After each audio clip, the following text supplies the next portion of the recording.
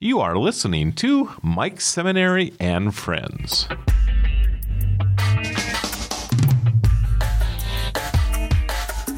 If you're like me and you spend a little time reviewing the landscape of just the environment of, let's just say, of life right now, you end up scratching your head, maybe uttering under your breath some language that you probably wouldn't ever share with anybody else, trying to figure out, gosh, how did we get here? How did we get to a place where leaders of legendary institutions of higher education have a difficult time helping us define what hate speech is? They tell us that it's a contextual thing. And I could go on and on and on. And I use that reference because of this. We have people in positions of leadership and authority that have great influence over many people, sometimes legions of people, even countries. And I can't speak for you, but every once in a while I scratch my head and go, gosh, is that the best way to approach that? Where did you learn that? Who is your mentor? Who helped you develop the skills that you use as you help direct the efforts in the future of others? And I don't mean to be judgmental, but I just sometimes find myself scratching my head. And I don't want to be judgmental because I'm not qualified to do that. That's for somebody else. But I scratch my head. Well, today I have the great pleasure of having joined me on Mike's Seminary and Friends is an individual that I've had the great pleasure of knowing. We've become dear friends. In fact, I love the man, love his family. But I really have from the sidelines many times had the great pleasure of watching him, observing him, watching him lead, watching him mentor, watching him communicate with members of leaderships of communities. And this is the kind of guy I'd follow because he's the real deal. It gives me great pleasure to introduce to you, to Mike's Seminary and Friends, my dear friend, Dr. Karel Sovak. And Karel is the Dean of the Gary Tharaldson School of Business at the University of Mary in Bismarck, North Dakota. Karel, welcome to Mike's Seminary and Friends. It's great to see you. How are you, my friend? I'm wonderful, and I thank you so much. I mean, that's a glowing thing that I say. How do I even live up to something like that?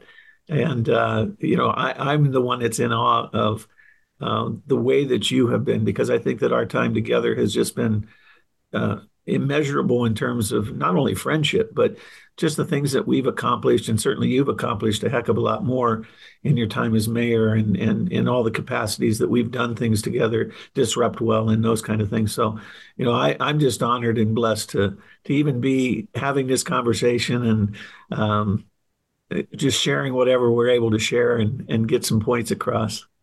Oh, thank you. Thank you for the kind words. We could probably just can it right there, wrap it up and move on to, but we won't do that.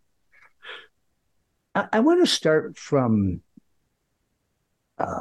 this perspective, kind of the way I opened it up. Leadership, mentorship, the ability to connect, to be able to sit down and listen to someone without judging, the ability to be across the table from someone that uniquely different than we are, totally different backgrounds, but connect at the heart. And you're at an institution where that's what that's all about. But more importantly, you were that guy, Karel. Walk me through, because I know some of your entrepreneurial background. Obviously, I know a lot more about you as we connected in 2007 to the present day. Where did you learn the importance of the leadership style that you try to convey to not to student body, but to everyone you come in contact with? Tell me that story, if you wouldn't mind. I've always, and I've reflected back on this a lot in my life. Those people who say, oh, my father was a great influence on me and the greatest man that I ever grew up with. And I think to a point, that's true. I lost my dad in February of this year. We reconciled. We didn't have the best relationship for most of my adult life.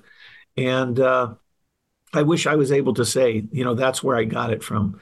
I wish I was able to say that I got it from my grandparents, but I really wasn't around them that much. Um, so it was something that when I graduated from high school, I knew I needed to mature. I needed a maturation process that was like none. And I joined the Air Force, right? You go, that's what you do when you know that you need to mature. And so I joined the military. I joined the U.S. Air Force. And I graduated when I was 17. So I turned 18 in July. My mom wouldn't even sign for me. I told her I want to join the Air Force. She said, I'm not signing. So in July, I turned 18 and went in and signed up for the Air Force. And I got stationed at Minot Air Force Base. And for some people who would think, okay, well, that's no big deal. Like nobody wanted to go to Minot Air Force Base. When you got stationed at Minot Air Force Base, that was it. You got there. And they never sent me anywhere. So I started going through school. I started Minot State because I knew they weren't going to send me anywhere. I can't say that the military life gave me a leadership. They gave me a lot of how I didn't want to be. It was very command and control, micromanaging, and I knew I didn't want to do that. Father was much like that. So you grow up with that, and then you say, okay, I need to be matured, and you go into where there's nothing but command and control. But out of that, I came out and I said, okay, I did mature. I'm a much different person than when I went in, which is good. What can I do that would allow me to be able to continue with that in that maturation process, but kind of be my own person, learn who my authentic self was, and grow into that authentic self. And so you start your own business, right? You do the opposite. You go to command and control to where nobody's going to tell you what to do. Nobody's going to tell you when to get up, tell you how you need to do things. You're going to be your own boss. And then I learned really, really quickly, the customer is always your boss. You need to make sure that you're pleasing someone. And it was in that moment that I started doing a lot of interior work and saying, what do I need to be the best version of myself? And I think that that's where, right after I started that, I was in the insurance business, but it was more about how do I help people? I never saw myself as an insurance agent. It was like, how am I going to help people? And it was about probably 10 years into the business when I got a really good mentor from the insurance world that asked me, what's your process? And I told him, and he says, you're doing it all wrong. And of course, when I was teaching sales, I tell the students, I will give you the magic to sales at the end of the semester, but you're going to learn all these things that you need to learn. And his whole thing, very, very simple concept. And so I hope anybody who listens to this, that they're in sales, they really start adapting this. If it passed on, I know that it made an immense difference in my life. What will it take for you and I to do business? It was a very simple thing. But in that light, I got one of three answers. And one answer was, you and I will never do business. I don't care for you. I don't like you. Whatever it would be. And I would gently slide the card across the table and say, okay, if that should ever change, give me a call. And I'd have people rip up my card right in my face. Like I told you, you and I will never do business. So that's a maturation process there as well. It's a very humbling experience. But then you'd also get the person who says, I really don't have a need for anything that you're offering right now. And he would gently slide the card across the table and say, all right, if that should ever change, give me a call. And you would get a lot of phone calls. My brother is in this business, or I really like my other agent and I want to stay. Okay, cool. If that changes, let me know. And it would change. Brother would leave the business or they didn't handle a claim properly. The third one, though, was, well, you'd have to put it in there, save me money, give me better coverage, whatever it might be. And say, okay, that's my opening. And so I made it very, very simple to start knowing that sales was a relational occupation. Before it was like, oh, just get out there and just knock on as many doors and ring as many phones as you could, cold call, whatever it took. I was wasting a lot of my time. And so that was part of what I think is my leadership formation, was what interior work do I have to do on myself so that more people wanted to do business with me? They didn't. I got less and less of those, you and I will never do business answers. It would be one of the latter two. And from there, I learned It is. It's all about influence. It's how you make people feel. It's the old John Maxwell. It's not what you say to people, it's how you make them feel. And if I made people feel real good about themselves, they would want to do business with me. And if I made them feel bad about themselves, they wouldn't want to have anything to do with me. So it was a very simple thing to say, I just want to be liked and I want people to like me. Then I started learning that that's a temperament thing, that I'm born, and if you get into temperaments, I'm born a sanguine. I'm a people person. I like to please people, and I don't like when people don't like me, and I'll go out of my way to make sure that everybody likes me, and I love to be a life of the party and all of those types of things. And so I slowly learned that that's part of the leadership process as well, is one, understand yourself, know how you were created and what you were created for. And then you're constantly asking that question, okay, God, what do you want from me? And it took me a long time. I have to be honest, Mike, I probably didn't ask that question until I started at the University of Mary. And I've been with them now 21 years. And that was Sister Thomas, probably the greatest. I have her book right here by my side every day, the Dignity of Grace. That person, I'll probably choke up talking about her. She hired me. She hired me, and she taught me so much about what it takes to be a person and how to find yourself being directed in the right order, getting your life in order, being ordered to the right things, and then being rightly ordered to the highest good, which is your relationship with God, your relationship with Jesus Christ, or whomever you want to believe in, that higher power that you want to believe in. So to me, like I said, I didn't have any of that. I was a latecomer into the game, into higher ed. But man, when I ran into Sister Thomas, it just clicked like that in my life. And I would say it took me that long. So 21 years, I'll go back. I was, 45 years old when I started higher education. And that's where I find my mentor for leadership. And so, like I said, I know a lot of people would, long-winded answer to your question, but a lot of people would like to refer to parents and grandparents, and that it really was Sister Thomas who laid the foundation, helped me to recognize who I was, and helped me to recognize, you have a talent in there. God wants you to bring it out and give that gift to others. Find a way to do that. Next time we're together, I'm going to share my dad's story with you because it's very similar. Not from here, went into the service, ended up in North Dakota, went into sales. Somebody helped him with what that was all about, stayed here. By the way, Karel, I can't say 100%, but I'm pretty sure you're the only person that I have visited with that wasn't from North Dakota in the service, ended up in Minot. And during that description and what you just shared, you didn't say, how in the world did I end up here? Most of them say, how did I end up here, right? I had to go back to Sister Thomas Welder. I think she was president for 30, 31 years, which says 32, somewhere up there. Yep. She had a long run. I had a band, well, I had a number of them, but the last one, the kids out of Fargo, I shouldn't say kids, I was in college. We got hired to go play something at the University of Mary. Dr. Miller was the president at the time. This is 1975.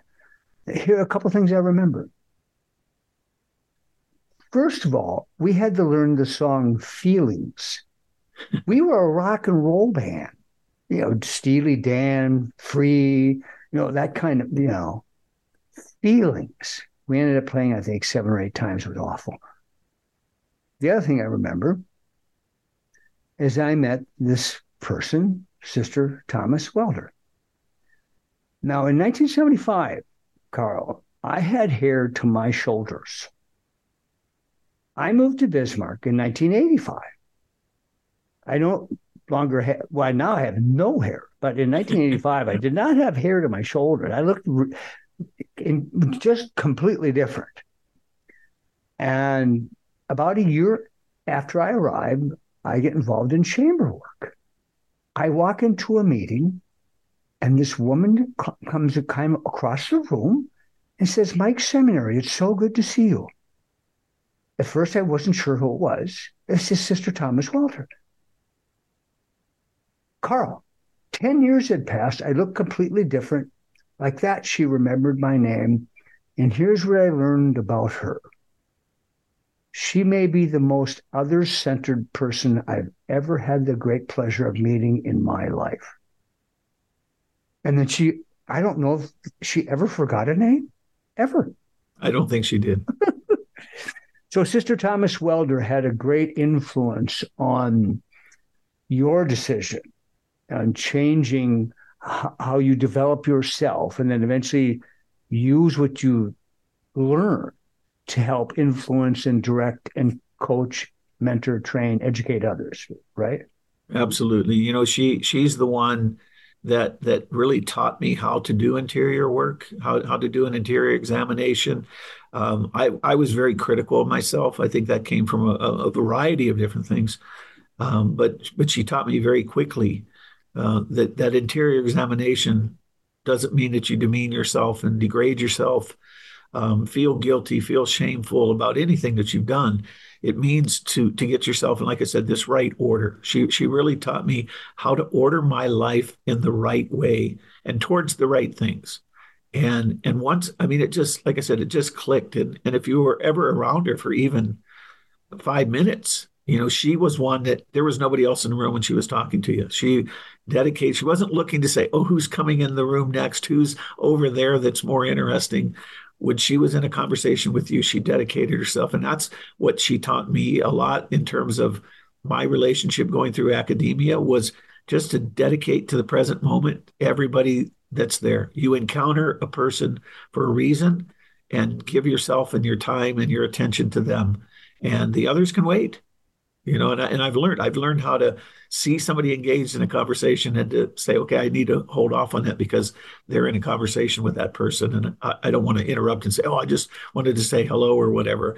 And I don't mind being interrupted that way, because then I can go back to the person. Do you know this person? Introduce some things. But yeah, she was just incredible with the lessons that she would teach you, sometimes without even saying anything. You know, just by, you talk about leadership by walking around, and leadership by example. She was the epitome of that. You didn't even have to. Again, The Dignity of Grace is the title of her book, and she was just filled with grace, and she wanted you to know that your life could be grace filled too. Yeah.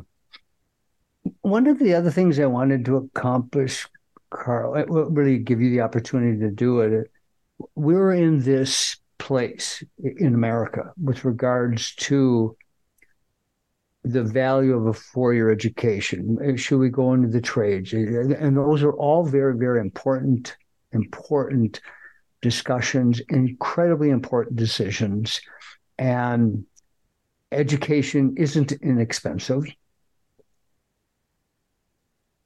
But I wanted to focus not just on the great curriculum at the University of Mary, which is an institution coming up in its 65th year, I think, somewhere in there. And, but it's the leadership university. Would you mind taking a couple minutes to walk through, you know, you have great medical sciences curriculum, engineering, STEM, I mean, a lot of it. So if you, and then of course, the School of Business that you're the dean of. Walk us through, if you wouldn't mind, the importance of the institution, the curriculum, but more importantly, the leadership role that the University of Mary plays for students in the art of the long view for their future. Sure. And you're correct. We were founded in 1959. We're sponsored by the Sisters of Annunciation Monastery. That's our direct relationship to the Holy See and Vatican in Rome. And, you know, speaking of which, Monsignor Shea, then that leadership gets us a campus in Rome, gets us a campus at ASU. I mean, just his visionary lead. So I've been blessed with like two of the best leaders that you could ever have in your life. But that's probably chapter, 17, so Sister Thomas and all the time that I had with her is 1 through 15, and then Monsignor is 16 through whatever's being written now. But you're absolutely right, is that, we took our tone, and it's in our mission. We take our tone from the Sisters of Annunciation Monastery, who wanted to make sure that we provided for the religious, academic, and cultural needs of the region. And when Monsignor took us to Rome, then we added "and beyond" in our mission statement. So we wanted to be the premier leader in religious, cultural, and academic aspects that this region could really rely upon. And so we became America Leadership University under Sister Thomas's tutelage. And we continue with that in a virtuous model now. And I can go into that, why the virtues are important. And I teach a class on why the virtues are important. I also incorporate Catholic social teaching, which we could talk about if we have some time. But all of that comes in because right now it's the formation of students with moral courage. And you talk about a polarizing time. You talk about a divided time.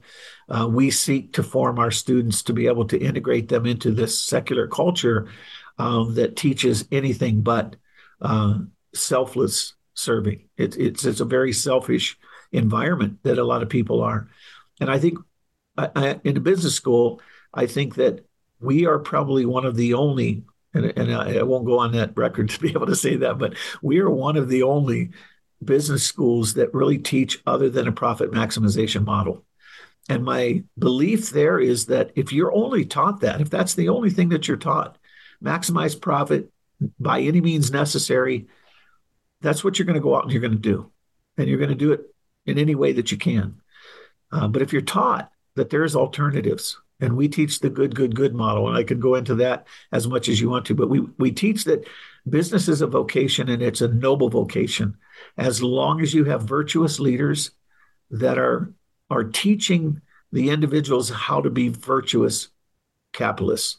Because I think capitalism is the greatest economic model that there is, but it also has to be held up with the virtues. And we talk about that prudence and courage and justice and temperance, as well as humility and magnanimity. And if we have time, we can go into all those aspects of the virtues. But that element, in terms of that into the leadership, is what we instill into our students. And when they leave here, or even before they leave here, they understand their role within society. They understand how important it is for them that whether somebody is doing right or wrong, whether somebody is ethical or unethical, it's them. They have to prove themselves, probably on a daily basis, maybe on an hourly basis, that they belong where they're at, and that they're going to do the right thing because it's the right thing, and they're going to avoid the wrong thing because it's the wrong thing. And really, that's, again, part of the ordering, the right ordering that Sister Thomas instilled that we now have in here. When I first became dean, and this is my 4th year as dean, I wrote what I would call a manifesto called A Mission-Driven Catholic Business Education. And I instilled that on my faculty. And one of the areas was to form my faculty to be great role models, be the visionary individuals, to be the people that you want people to be. And if students didn't have that to fall back on, if we taught them one thing and then they see a sloppy drunk down in Peacock Alley, they'll say, "What a hypocrite. What's that person teaching me?" But if we could be the role model, and I'm on 24/7, Mike. I mean, I'm the University of Mary 24/7. I cannot talk this way and then go out and act in another way, whether it's on a golf course or whatever it might be. And so, that's one thing that we instill into our students as well, that you're always on. You're always representing, and you got to know who you're representing, because you never know who has their eyeballs on you.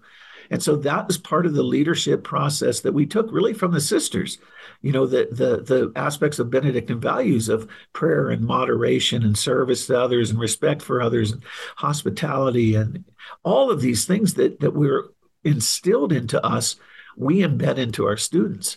But we say that's not enough, right? We can't say we're just going to give you the technical skills that you need, and then we're going to form you to be a good steward. We have to be an example for them how to do that, because they need to know, okay, what does that mean? So we model it. We model that behavior. And we say, this is the way, this is what it means. This is what it means to be a virtuous servant leader, giving of yourself to those in need. And that's truly what charity is all about, willing the good of the other for the sake of the other and nothing more. It doesn't matter what I get out of it. Is that other better off? And that's where real love comes in. And our students are instilled with that on a daily basis. So by the time they graduate, that's embedded into them. And I think that's our probably our competitive advantage, if you will. I'm going to share a quick experience I had the other day with a young fellow, and use this then, if you wouldn't mind, Karel, I'll tee you up to, if you want to go into a little bit more about the virtues and the good model, please do, because it's critically important. Was visiting with this young man in his office. I say it that way because I'm old. So his young man, he and his partner started this business that they have, very, very successful business, 12, 13, 14, 50 years ago, something like that. And he's been struggling. He's a person of great faith, and he's been struggling with what next? Where am I at? How much is enough? Those kind of things. And I shared my personal thoughts with him with regards to what I knew about him, about his heart, how he cares about people, his philanthropic activities. He leads by example in all those. So don't beat up yourself. He's going to tell you when to walk away from this. So use that quick story, if you wouldn't mind, to go a little bit deeper into the good model and the virtues. Yeah, so I became acquainted with the virtues in about 2014 with Dr. Alex Havard. He's out of Moscow, and I was looking for, because I heard charismatic leadership and I heard the servant leadership. Dr. Hunter came on campus, but I was looking for something different. I was like, I want to stand out. I want to be a business professor that talks about something different. Came upon Alex's work. I became a disciple of his very, very quickly. And now when I teach, I always say there is no other qualifying word in front of leadership but virtuous. That when you apply yourself in terms of prudence, every decision should have prudence. If you're going to make a decision, you should have as much information as you possibly can. But when it comes down to the decision has to be made, you make the decision, stand by it. If it went wrong, you ask why it went wrong. And if you gathered enough people in there, one, you can point fingers and say it was your fault. No, you can't do it that way. That's not prudence.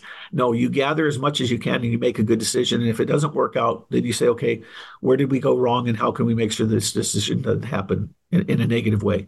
Have courage. And that doesn't mean to run recklessly and do foolish things. It's to make good, calculated risk on any decision that has to be made. To be temperate, be a good steward with the resources so that you're not wasteful. And then, of course, just make sure that every decision that you make or every move that you make is just. And we talk about justice being giving each their due. And so my justice to you might be different, completely different than, say, someone who's homeless. They have a different due than you do. And then, of course, you have fundamental humility, which is a virtue that you need. Fundamental humility tells you who you are. Who God has created you to be. And then, of course, you tackle that with fraternal humility, the desire to serve others, and then you become that person that God created you to be. And so my role as a virtuous servant leader is to make sure that I help you fulfill what God created you to do. And Alex tells a great story of Eric Liddell, who was running in the Olympics, and he was Jewish and he couldn't run on his Sabbath. And he was a long distance runner. And so then he was going to have to run like a 200 meter or something like that. And that's completely different. When you're a long distance runner, you don't do those sprints. And I'm not a runner, so I wouldn't know these things, but I like the story. And so they asked him, they said, how were you able to do this? How were you able to win the gold medal in this? Because you didn't do this. Chariots of Fire is based on Eric Liddell's life. If you're familiar with that, some of the older people will say, oh, yeah, I remember that show. The others will say, I don't even know what you're talking about.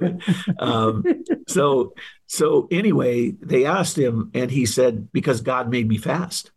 But the line that's lost in that movie and in the book, if you read the book, is that, and when I do that, it pleases him.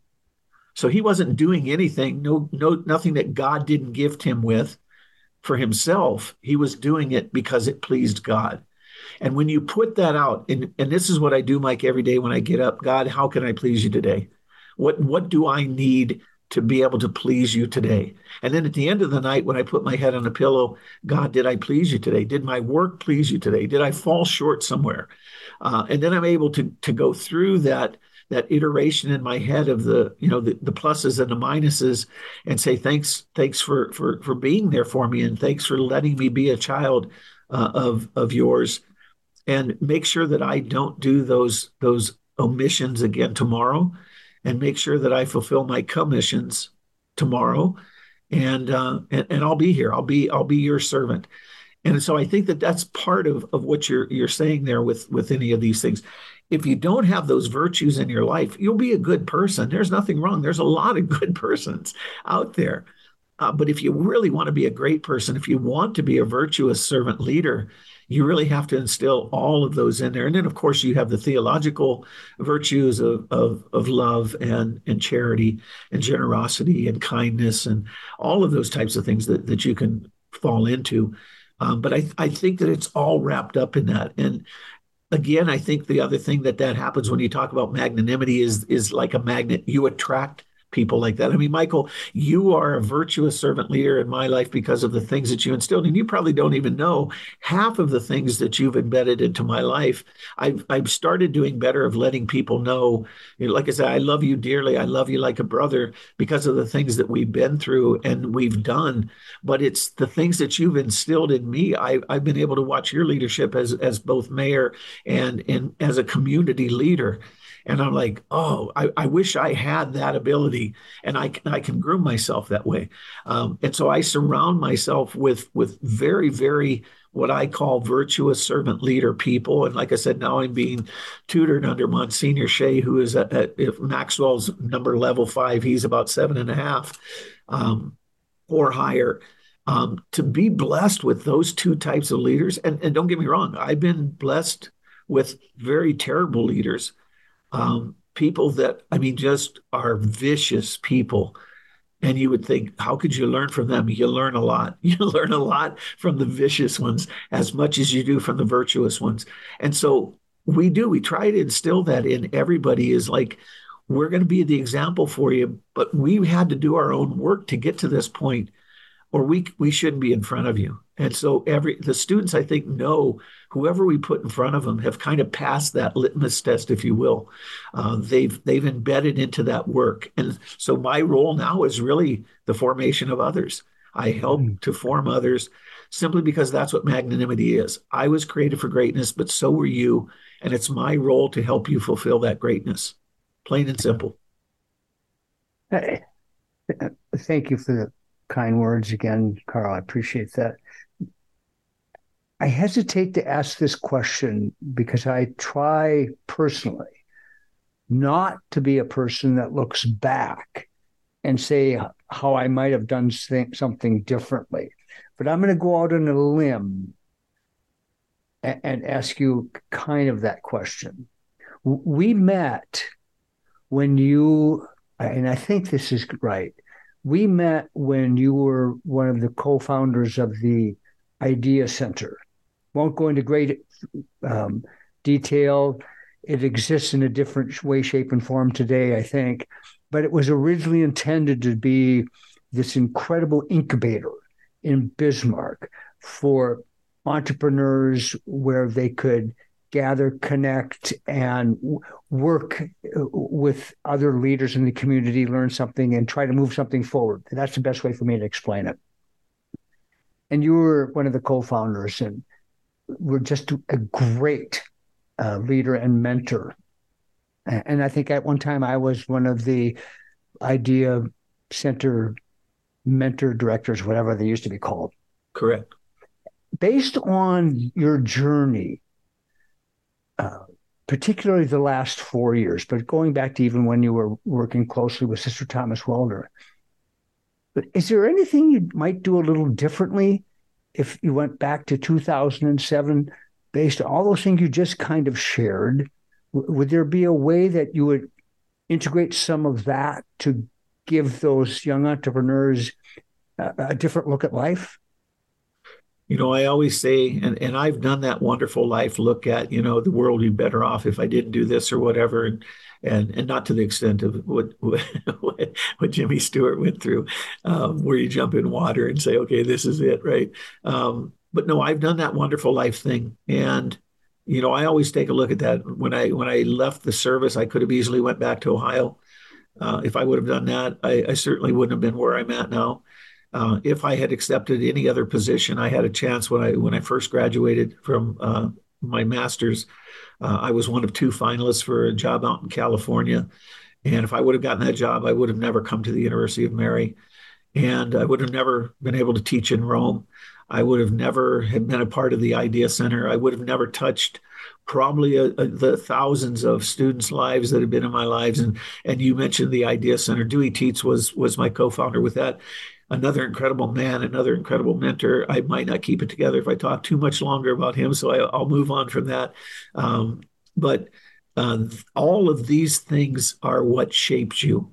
And I actually have a TED Talk. I said it's loaded. I'm not going to do it in Bismarck. I want to do it somewhere else, maybe not even Fargo, but it's on rejection. And it's that rejection is not fatal. I'd been rejected a number of different times and in a number of different ways. And that has helped shape me the way that I am. And so those are one of the things that you try to instill on people is to say, this no does not define you. This rejection is not going to be a definition of you. And I think that that's important for people to understand is that as you're moving forward, you need to find a way to utilize everything that's come your way. Because if you try to say, oh, I should have done this differently, I tell you this much, Mike, I haven't gotten there yet, but I will die without a regret in my life. That's my goal, is to die without not having one regret in my life. I'm very fortunate. Like I said, there are things that I can cross off my list.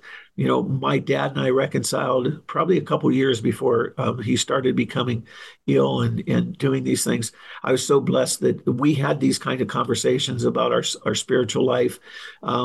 He let me know that he had a little corner that he was able to read scripture every day and be a part of that in his life, and he knew that was important to me. I would not do anything different. I would not engage in anything different because to me then that takes away the authentic nature of where I'm at. Maybe been a little more intentional to do these things, but I think everything comes to you in time. Everything is there for a reason. Everything provides a lesson. And one of the things that I think is more important, and I'm in the twilight of my career, maybe if there was something I could have done different, is listen a lot more. And I'm getting much better. You might ask my wife and she'd say, no, he doesn't listen at all. But I am getting better at listening, and I'm getting better at embracing silence. Monsignor took us on a silent retreat last May, one of the most transformational events in my life. And you might think, it's a week-long silent retreat. What could you get out of it? It was amazing. It was just an incredible experience. So no, I really don't have anything that I could have done differently or that I would do differently moving forward. I do know that everything that has happened for a reason. And while if any one of those things had changed, particularly if I didn't have a right relationship with God, if I didn't order my life to the highest good in my life, it's Jesus. If I didn't have that, everything else wouldn't really matter. And so maybe doing those kind of things, a little bit advancing and accelerating that.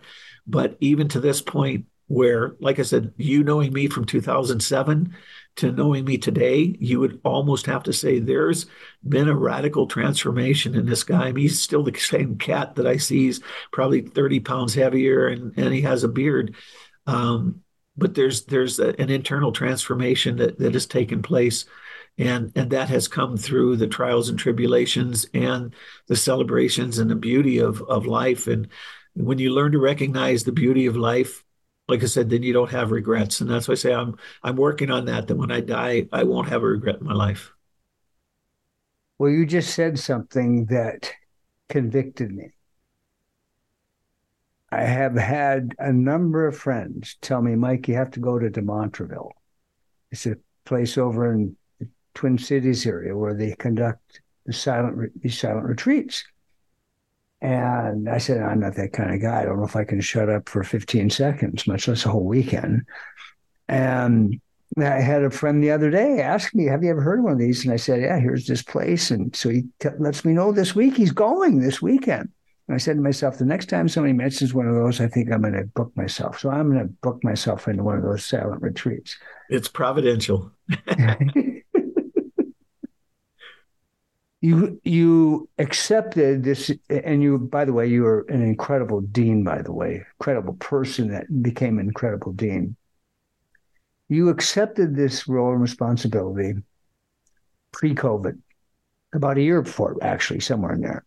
And you had COVID. How did COVID, we're in North Dakota, and we did things a little differently than, a good portion of the country. But how did that initial hit of COVID impact you and the institution? Let's just talk about you and your School of Business, Gary Tharaldson School of Business. How did you turn on a dime and continue to deliver what you needed to deliver? We've always had the hybrid model. We always had the ability, and that comes from our online presence anyway. We have some great online programs here. When that happened, we were 100% prepared. Yeah, it might have been like midterm, March, I think it was when we really focused on that, okay, we got to send everybody home. We got to shut the doors here. And yet we were able to do things. Zoom was quickly learned. Although we had it in our learning management system, we had the ability to collaborate already. Skype, all of those different types. We used whatever model there was that we could use just to make sure that we continued to engage individuals. So we really didn't miss any class periods. We would have them in these sessions. You'd have all your little screens up there with people, and you're making sure that they have their cameras on so they weren't falling asleep, and didn't care if they were in their pajamas, but just to kind of be decent so that others would see them in a good light. We had all those. There was etiquette that we established that, we would put them into workout groups so that they could work together. And then we'd put ourselves into those breakout rooms and have conversation and bring them all back together and say, what'd you all talk about? We adapted to that very, very quickly. And then, of course, in that fall of 2020, we made a decision. We're coming back face to face. And we made that work as well. Again, that was great leadership on our part. Monsignor Shea was not that we were absent science or anything else, but it was like, we see the detriment of what not having classes can do. We see the detriment in learning. We were hearing all these different types of things. And when part of your mission entails community, you better get back to community as quickly as possible. Yeah. And I think that that's what allowed us. We had families that said, no, we're not sending our kids back there. And we weathered those types of things. We also had families who commended us for bringing community back, not so their kids would get out of the basement or anything, but just because they realized there's a sense of community. They're getting something there at the University of Mary they couldn't get anywhere else, And so we resumed as quickly normalcy as we could. Personally, it impacted me. I lost a faculty member. It was the saddest story. We brought him up here. He didn't even get a chance to teach for us a day.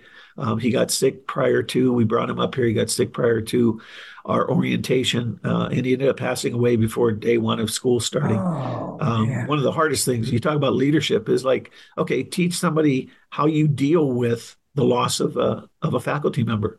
And it wasn't, oh my gosh, how am I going to get his classes covered? And what are we going to? It was the loss of an individual that I took kind of personal responsibility. I brought him up here. If I had not, it was one of those things you talk about. If I had not hired him and he wouldn't have come up here from Omaha and this, and this, and this, and this, and I beat myself up, and God finally said, Karel, no, that all of these things happen for a reason. And so it was, like I said, that was one weathering of those types of things. We got his classes covered. That was fine.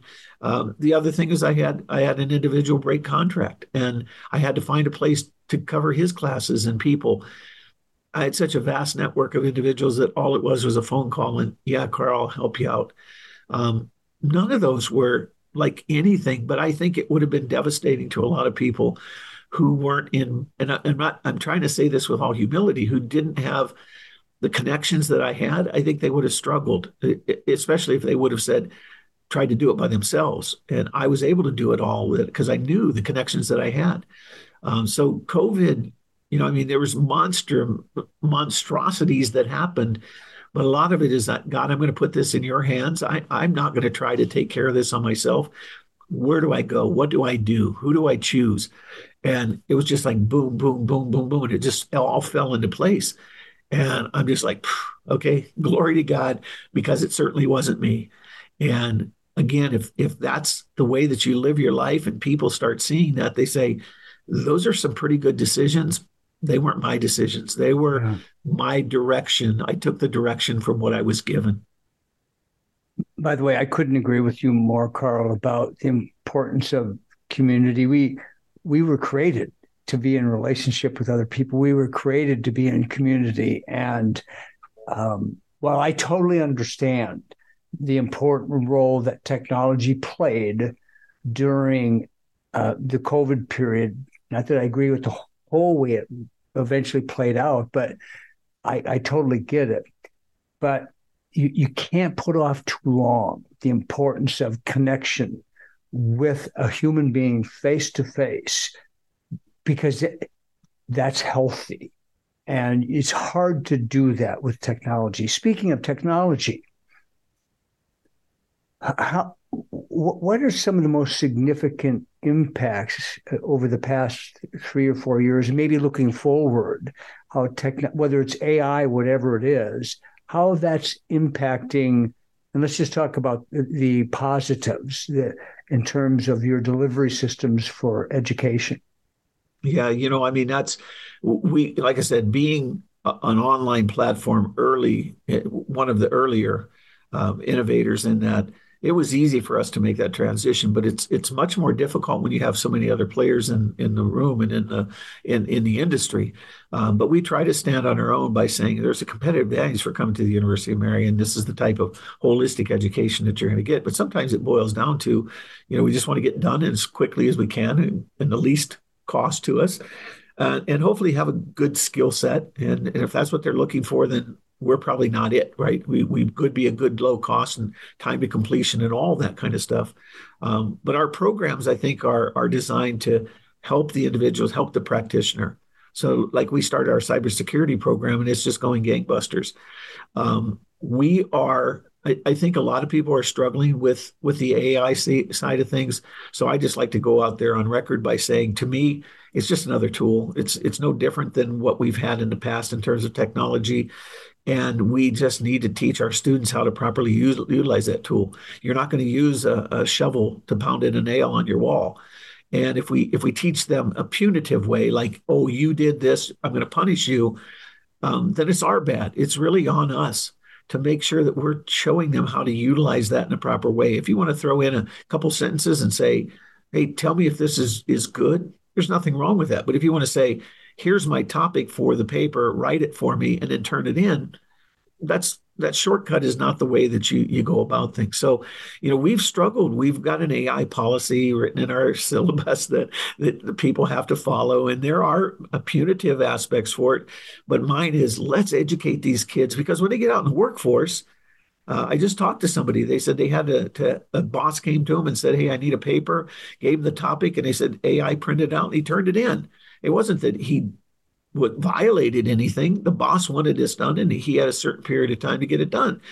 That's what we're going to send our students out to, particularly in the business world. And so we can't tell them that AI is off limits. Don't learn it. We need to show them how to properly learn it. And it's no different than any other technology. We had to teach our students, well, how do I turn something in on this LMS that you have, this learning management system that you have? Here's how you do it. How do I make sure that I'm available for class? And how do I make sure that I'm accountable for things? And all of these types of things. Technology is there, and it's going to continue to go through. It's not the end of the world. But again, you just got to be good stewards with what you've been given. We've been very, very blessed with the technology that we have.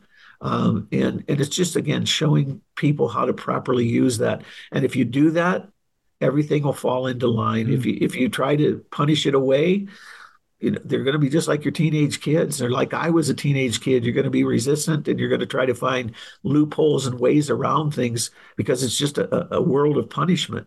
So that's my take on it. I employ my faculty to do the same thing. Hmm. Be lenient, be gentle, make sure that you're teaching them the right way to utilize the tool so that they don't abuse it in a bad manner. Karel, you're the dean, the Gary Tharaldson School of Business. What a wonderful person, and how he's contributed to our state and beyond in such wonderful ways, by the way, as have others. I'm in Fargo. I think you're located in the Butler Center, where you were, the University of Mary. Yep. Am I We're correct? on campus. We're on campus. We have our school on campus. In We Fargo, still have a Butler Center. here in Fargo. Yep. Yep. It can, if I wanted to go through the School of Business, University of Mary, could I do all of that right in Fargo at the Butler Center? You could. We have, if we have a large enough class starting, yeah, we do cohort classes that we start with. In the past few years, we just haven't had the sheer numbers. I think Sure. our nursing program is still very vibrant there, or our OT program is very vibrant there. But we just haven't had, like I said, there's a lot of players in the fields, and a lot of them went online. And I think the pandemic pushed a lot of people online, and they never wanted to return to the face to face. But yeah, we would be more delighted to have that Butler Center filled up like it used to be. I remember when I first started traveling to Fargo to teach some classes. We didn't want to use Ivan. We didn't want them seeing me on a screen. So we said, "Hey, let's go there."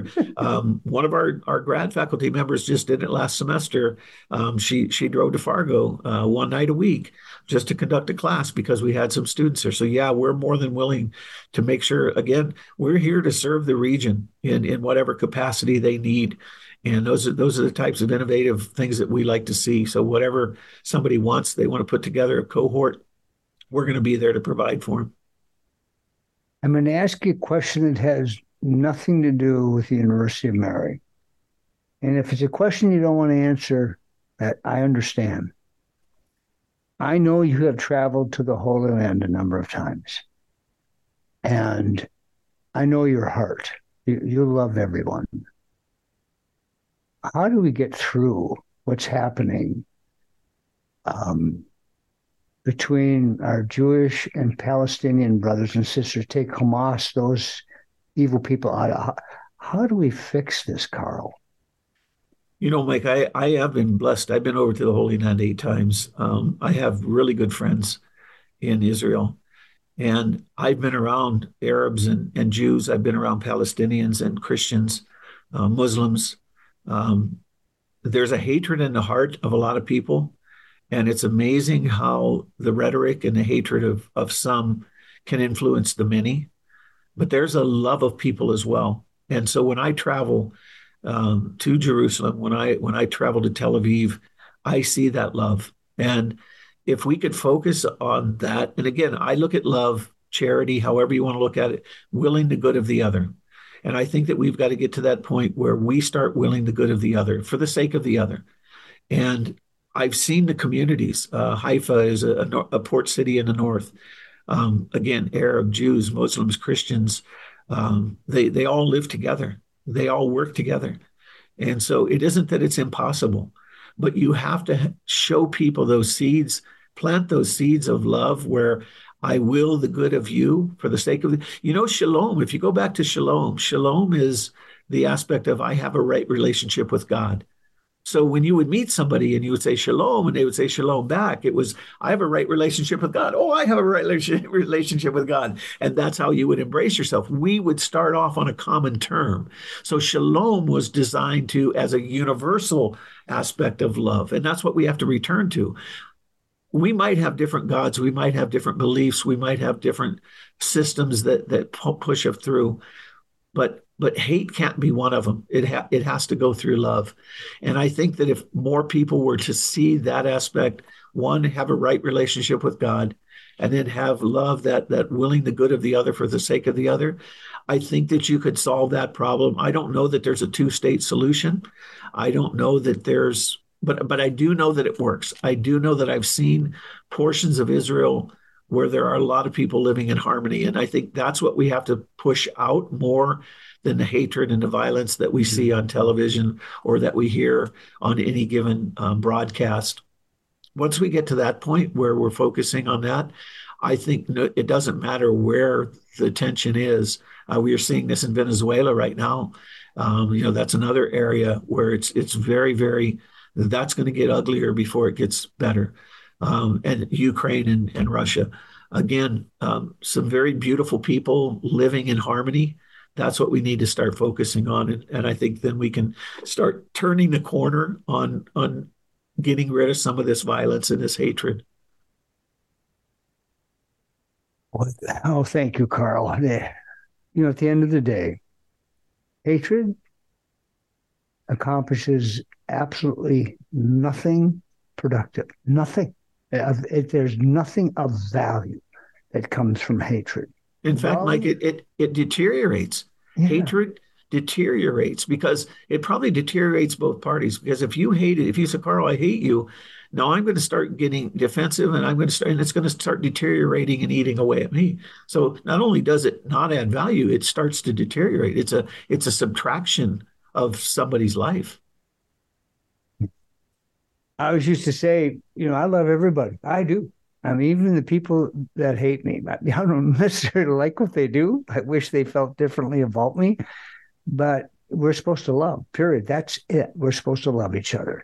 Yeah. And turn the other cheek, all of that. Magic wand question, Karel. You could wave a magic wand over the heads of every high school age student that is looking for the best educational opportunity for them. And I'm going to say they're looking at a 4-year. And I don't mean to exclude other, but you're the dean at an institution that prides itself on 4 years and can actually get it done in 3 in some cases. What's the one thing you want them to know about the University of Mary and specifically about the Gary Tharaldson School of Business? Well, I think the biggest thing is it's experiential and relational. We're going to give you the experiences that you need in order to be successful in life. Whether that's going into a secular life or living a sacred life, we want to make sure that you have the experiences in your quiver, your arrows in your quiver that you need to be significant. I won't say successful. I want you to be significant in the communities that you're going to serve. And then I think the second thing that we do really, really well is we help you to become a good steward to the community. We help you make sure that you're good with all the resources that you're going to be entrusted with, whether those are human resources or financial resources or physical resources. You're going to have the ability to take on whatever you encounter in a virtuous servant leader manner. And you're going to come out of there. And like I said, you're going to have a significant impact on not only your life, but on the lives of others. And you may not ever learn about it. I run into people that I had 20 years ago. It's amazing now. And they're saying, Karel, I can't believe, you told me this and here it happened or whatever. And it's just like, I'm so blessed when I get those conversations. And so we instill that into students. The formation of the whole person is the best portion of an education that you'll ever be able to get. And we guarantee that here at the school. It's not difficult for me. I have 5 kids, and I tell prospective students, when you come here, I'm going to treat you like you're my kid. And I've got grandkids now. And so the grandfather love is a little different than the fatherly love. The fatherly love would tug at the ear. The grandfatherly love will put the arm around there and give a little squeeze on the shoulder and say, hey, you shouldn't have missed my class today. So I let the parents know they're going to be well taken care of. They're in good hands when they come here because we're going to send them away better than when they came here. And I know that they come here in an incredible way. And our role is really never to diminish anything that they come in here with, but only enhance. Mm. And so I think that's the one thing that they'll walk away with. Certainly the connections that they'll have and things like that. But really the formation of the whole person is our competitive advantage. And you really have to experience that. Rather than the rhetoric. You have to come in here and feel the love, feel the care, feel the attention. And I said, we invest ourselves in their success or their significance.